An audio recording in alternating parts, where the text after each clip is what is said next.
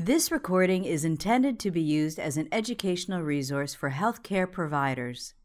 It is in no way a substitute for the independent decision-making and judgment of a qualified healthcare professional. It should not be used to make a diagnosis or to overrule the advice of a qualified healthcare provider, nor should it be used to provide advice for emergency medical treatment. Tumor lysis syndrome by Dr. Andrew L. Hong. Hi, my name is Dr. Hong, and today I'm going to talk with you guys about tumor lysis syndrome as a part of our acute care curriculum. And so today what we'll do is talk through what tumor lysis syndrome is and guide you guys through the management. Basics of tumor lysis syndrome. So let's take a moment and step back to think about what's going on here.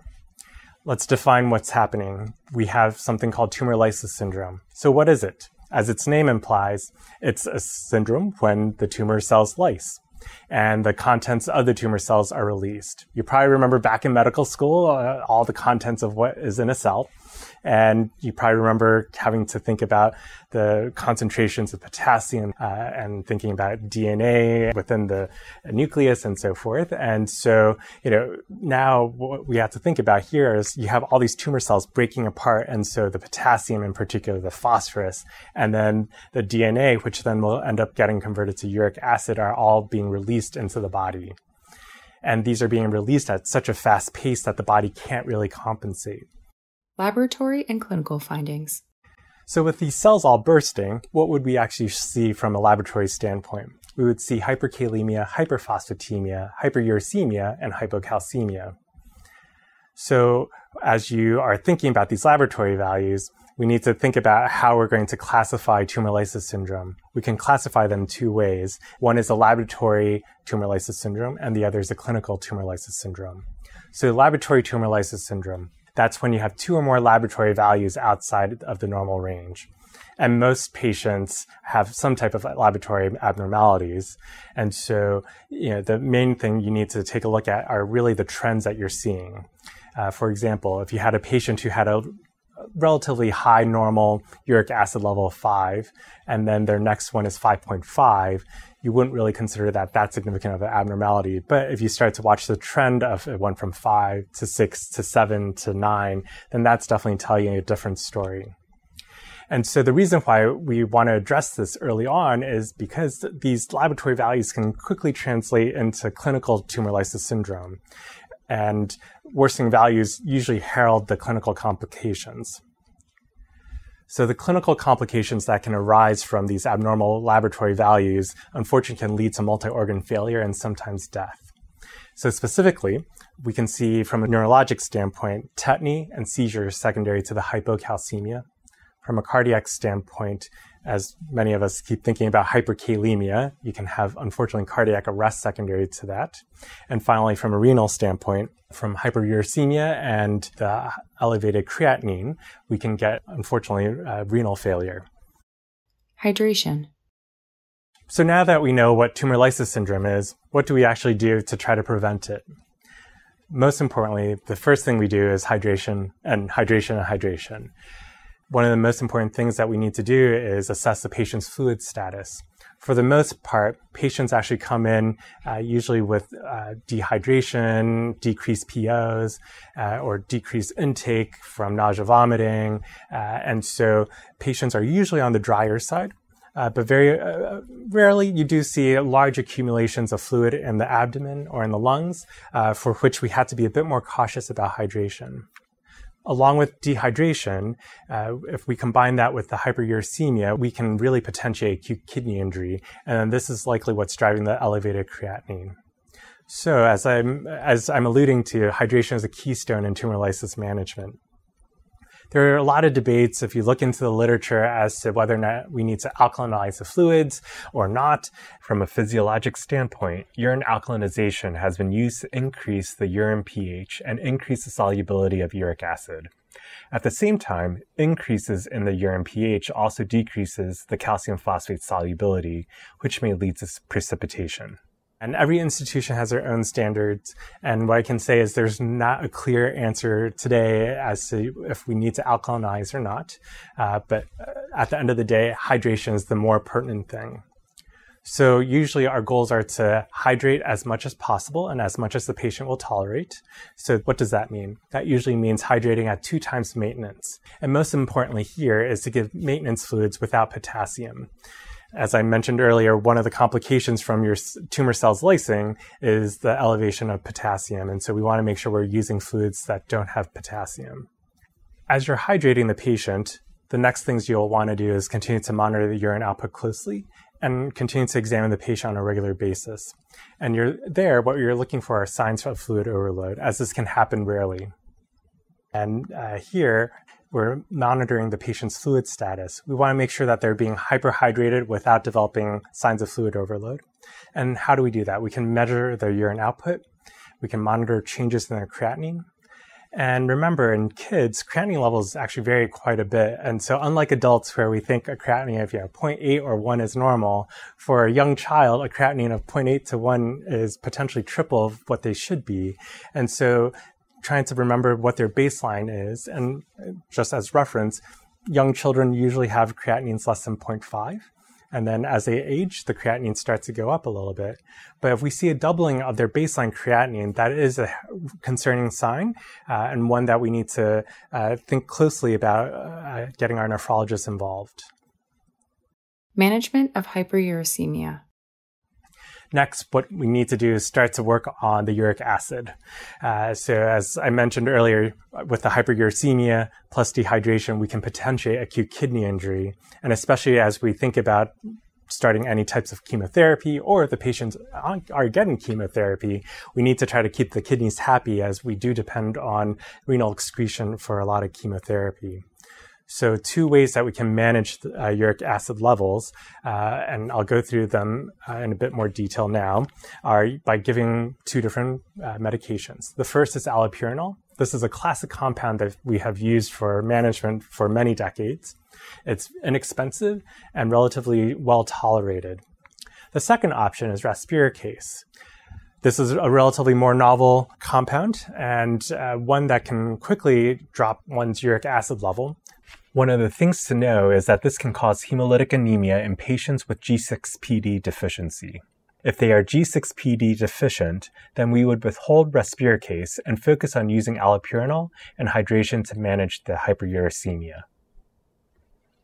With respect to rasburicase, the moment we give this drug to a patient, as you're checking follow-up levels for uric acid, what's important here is that the enzyme continues to be active. And so when you draw blood, we need to make sure it remains on ice to inactivate the enzyme. If it's held at room temperature or any warmer, the enzyme will continue to break down the uric acid. And so you'll have a falsely low level.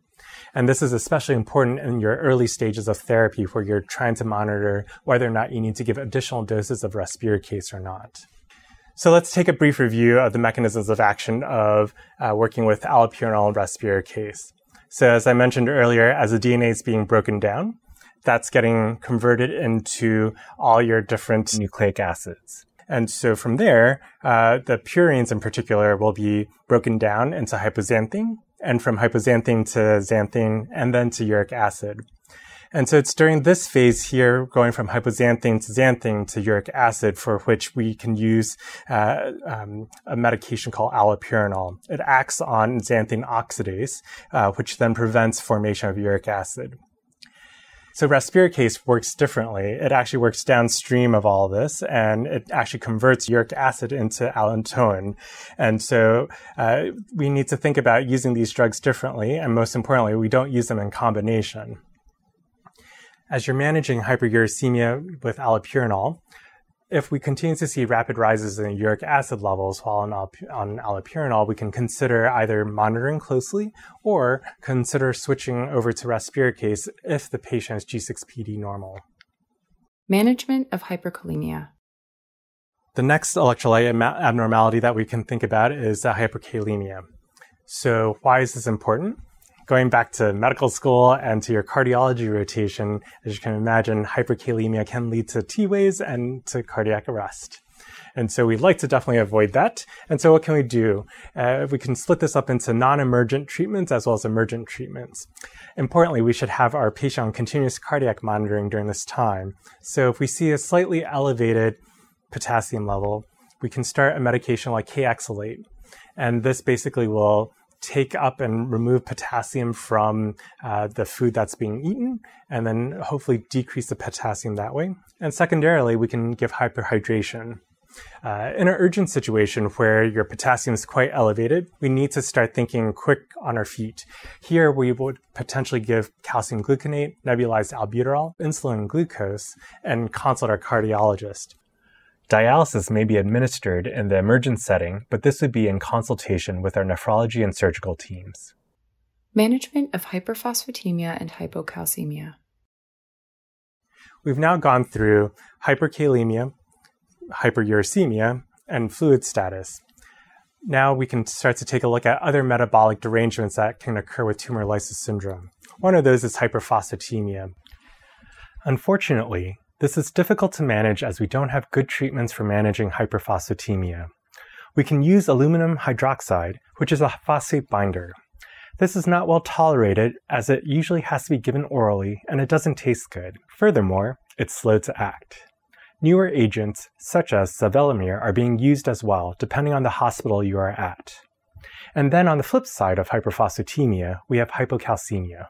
Serum calcium levels are usually low secondary to hyperphosphatemia, and calcium phosphate crystals then develop in the renal tubules, thereby sequestering the calcium and causing levels to be low. Here, what we want to think about is whether or not the patient's actually symptomatic or not, and if there are clinical signs of any neuromuscular abnormalities. Furthermore, we can take a look at an EKG to look for signs of hypocalcemia. If we are seeing changes in the EKG, we should look at the electrolytes, as many EKG changes can result from electrolyte abnormalities stemming from tumor lysis syndrome. For example, QT prolongation can be seen in the case of hypocalcemia. If the calcium is very low, I would recommend checking ionized calcium. This way, we can ensure that the calcium levels are truly low, and if that's the case, we can give calcium gluconate urgently via the central line. But ideally, if you've caught tumor lysis syndrome early, the calcium levels will just be slightly low, and we can give oral calcium, which is also a good gut protectant. The important thing to know is that sometimes the calcium and phosphate can interact and form crystals due to the calcium phosphate product. Patients with severe symptoms of hypocalcemia should be treated irregardless of phosphate level. However, most patients should have their hypophosphatemia corrected prior to calcium supplementation to avoid the calcium phosphate precipitation. And so, when we provide IV calcium to a patient, we usually want to ensure that they're deficient. So, which patients would I worry most about tumor lysis syndrome? Fortunately, cancer and tumor lysis syndrome are not totally hand in hand. There are certain cancers that are high predisposition for developing tumor lysis syndrome and others that don't. Primarily, hematologic malignancies are the ones that are high risk for tumor lysis syndrome, but in certain other types of high tumor burden, high turnover cancers, we can see that as well. So let's go through a little bit more of the specifics. The groups that we worry most about, as I mentioned earlier, within our hematologic malignancies or blood disorders, those with leukemias, particularly those with high white counts, and those with lymphomas. And there are two types I want you to remember. T-cell lymphomas, especially those with a mediastinal mass, and Burkitt's lymphoma. And for the less well-known groups, those that can potentiate tumor lysis syndrome, germ cell tumors, neuroblastomas, and those that are quite bulky in nature. At what point do we worry about tumor lysis syndrome? Fortunately, there's no good answer to this other than we always worry mostly right before we start any chemotherapy, especially if there's high tumor burden. And as we mentioned earlier, there's a high turnover of cells. The high level of turnover within some of these cancer cells leads to accumulation of the metabolites and subsequent end organ damage. And then during usually the first cycle of therapy, which we usually call induction therapy. Usually we see effects in our leukemia patients of tumor lysis syndrome within the first 2 weeks of induction therapy. And this is more because at this point is the highest tumor burden for any patient with leukemia. And so as we're lysing the cells with induction therapy, these cells are being broken down. It's during these time frames that we worry most about tumor lysis syndrome. As I mentioned earlier, for those at highest risk, we actually talk about using a pre-phase course of chemotherapy to gently lyse the cells. And that way it lets the clinicians have some time to minimize risk and employ other preventative measures to also minimize risk to the patient. Even with prevention, there are some patients that continue to have signs of tumor lysis syndrome. What does one do? The first question we need to ask ourselves are, how severe is this tumor lysis syndrome? If it's something where the lab values are changing mildly and the patient's not having any clinical signs of tumor lysis syndrome, we can usually manage that within our own group. But as we start to look at the creatinine levels, if those are starting to rise significantly and it's not improving even with hydration, initiation of our allopurinol or a respiricase, then we need to involve our nephrologist. And the reason for this is there might be an urgent need for dialysis. As mentioned earlier, the initial dehydration plus the possibility of hyperuricemia can lead to end organ failure, in particular with your kidneys. And then with respect to electrolyte changes, especially if the potassium is quite elevated and we're having difficulty managing that, and especially if we're seeing peaked T waves, then we need to involve our cardiologist. Finally, if we're needing a number of interventions that require a lot of nursing care and close monitoring, it may make more sense to involve our intensive care unit colleagues. This way, labs can be drawn as often as every hour. Furthermore, in the ICU, there can be more frequent evaluations and interventions as needed. This will decrease the risk of progression to significant tumor lysis syndrome. Case studies. So you have a patient who comes in with newly diagnosed Burkitt's lymphoma. The patient was transferred from an outside emergency room to our oncology service. And the nurse pages you with the first set of labs that come in from the emergency room. And you get a potassium of 4.12, creatinine of 1.7, calcium of 8.9, phosphorus of 6.9, magnesium of 2.2, a uric acid of 16.3, and an LDH of 3,050. So the first question is, what's on your differential? And before we even get to that, I think we need to ask ourselves, what is abnormal? So looking at the list and what I just mentioned, the creatinine seems to be high. It's at 1.7. The phosphorus also seems to be elevated at 6.9. Uric acid definitely is very elevated at 16.3. Aside from uric acid leading to nephrotoxicity and acute kidney injury, precursors to uric acid can also be nephrotoxic. And at LDH, as you can imagine, we usually live in an LDH of somewhere below 300. It's about 10-fold higher at 3,050. So what could this be? Acute kidney injury can definitely cause an elevated creatinine, and it can also cause an elevation in your uric acid levels. But in our situation here, we have a patient with a uric acid of 16.3, and cases of acute kidney injury associated with hyperuricemia, we don't see levels this high.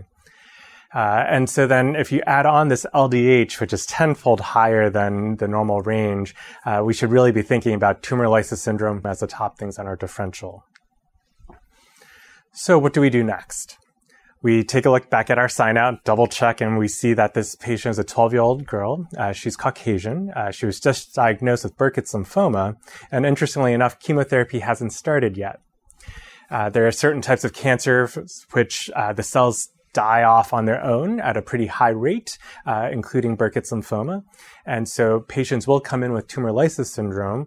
Sometimes it's the initiation of chemotherapy which will cause the tumor lysis syndrome. So you need to make sure you keep that in mind even on patients where chemotherapy has not been started. We are also notified by the emergency room that the G6PD status is still pending. We talked to our laboratory and they say they're running it and hopefully it'll be back in the next couple hours. Looking more at your sign out, you see that the patient's history is otherwise pretty much unremarkable and that she's been healthy and has not been on any medications that could potentiate acute kidney injury or any other illnesses. So we have a patient with Burkitt's lymphoma. we have signs that all point to tumor lysis syndrome. What's our next step? Because tumor lysis can go rapidly from laboratory-based changes to clinical tumor lysis syndrome, we need to ask the nurse for a couple things, and we also need to evaluate the patient. So as you're getting ready to evaluate the patient, you can ask the nurse for a set of vital signs, as well as getting a sense of urine output. Asking the nurse to get vital signs and urine output, we need to see the patient. It's very important because once we've moved into the state where we have changes in the clinical exam, we need to start acting much more rapidly in the situation that things get much worse. And unfortunately, with tumor lysis syndrome, patients have died from complications secondary to that. And so when you go to see the patient, we examine the patient to determine their fluid status. And based on our physical exam, and we'll go through some of these things in a few moments, we would talk with our oncology fellow to figure out what the next best step is. So what would we look for on a patient's exam? We have a couple things that we can take a look for. First things is signs for tetany. To assess potential effects of electrolyte derangements from tumor lysis syndrome, we can first see if a patient is on a monitor and then look for signs of elevated or peak T waves, which may be a sign of hyperkalemia.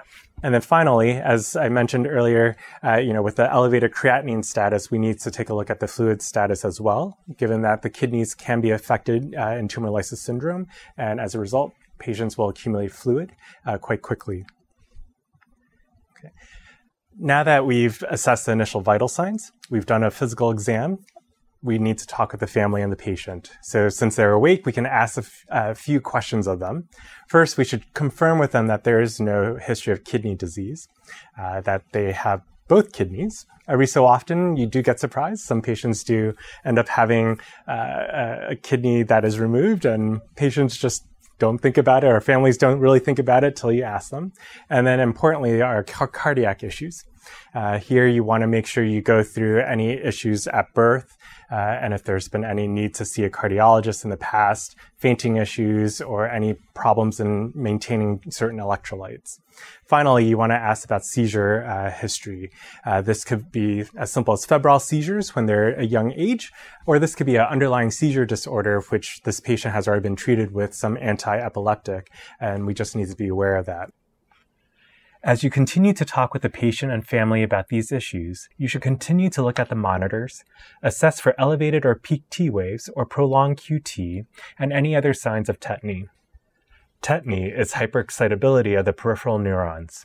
This is seen by perioral or acral paresthesias and motor symptoms that include stiffness and muscle spasms. Two signs that can be seen are 1. Trousseau's sign, which is a carpal pedal spasm, aka a hand and wrist spasm, or 2. Trevec's sign, which is a ipsilateral contraction of the facial muscles following tapping the facial nerve. And if these physical exam findings are present, you should repeat a Chem10 stat. You also want to place the patient on a 12-lead EKG monitor. And most importantly, once you have these pieces of information, talk with your fellow and potentially the ICU, depending on how your patient presents. One can definitely quickly go from having some abnormal electrolytes to having significant clinical exam findings and then needing ICU level care. If the patient has severe hypocalcemia, as evident by a low ionized calcium, then repletion with IV electrolytes is needed.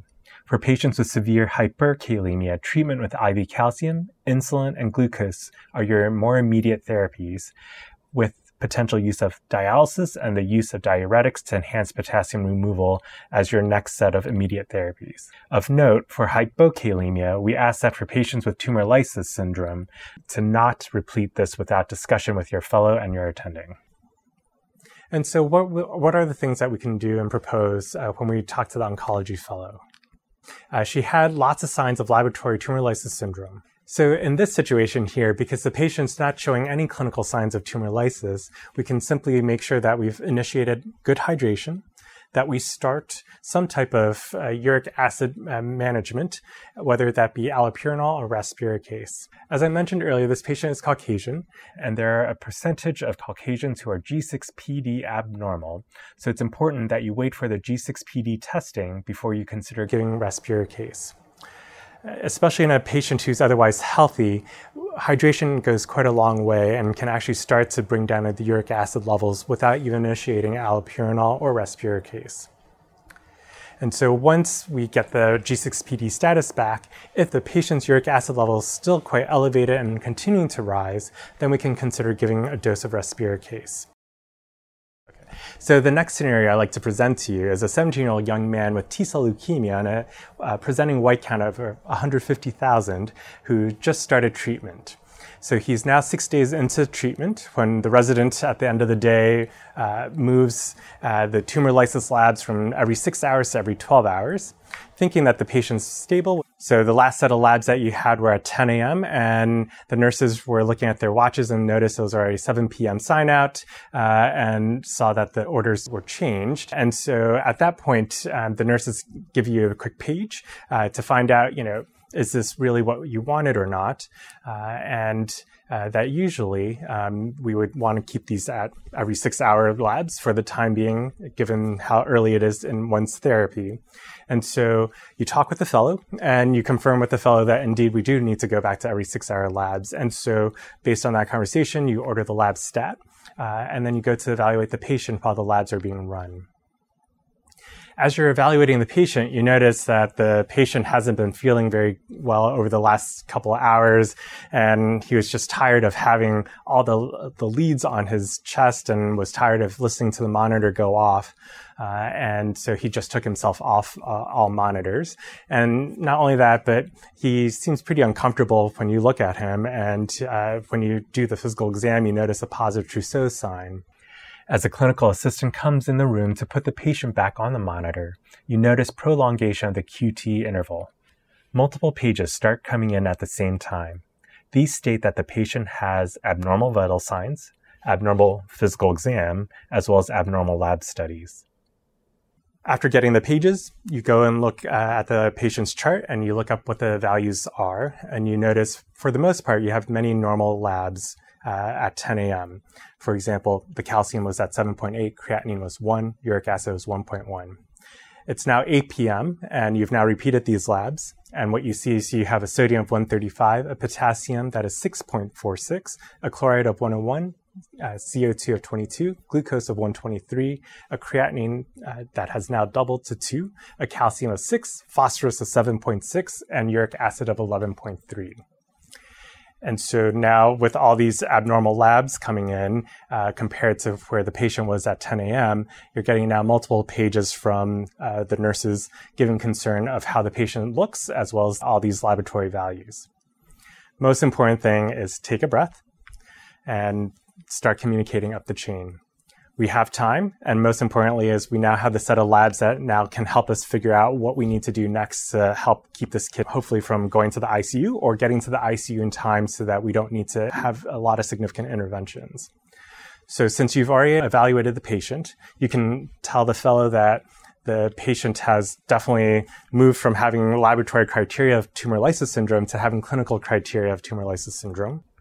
You'll talk with the patient's nurse and the charge nurse so that you can get more hands in the room. Because the potassium that's now over 6, along with a creatinine that has now doubled, is putting the patient at risk for cardiac arrhythmia and renal injury. And so what we would like to do next is, as you're getting more people into the room to help you take care of this patient, make sure you get them on continuous monitoring. We need to make sure we touch base with the fellow and make sure they're aware of all these new changes. The fellow will then touch base with the attending. And importantly, if the fellow doesn't respond in 5 or 10 minutes, call the attending. This is a high enough urgent issue that you need to get help from more senior physicians to help you out here. And then I would also recommend talking with the ICU for urgent consult and likely transfer. And so what would we do next? We need to start some therapies.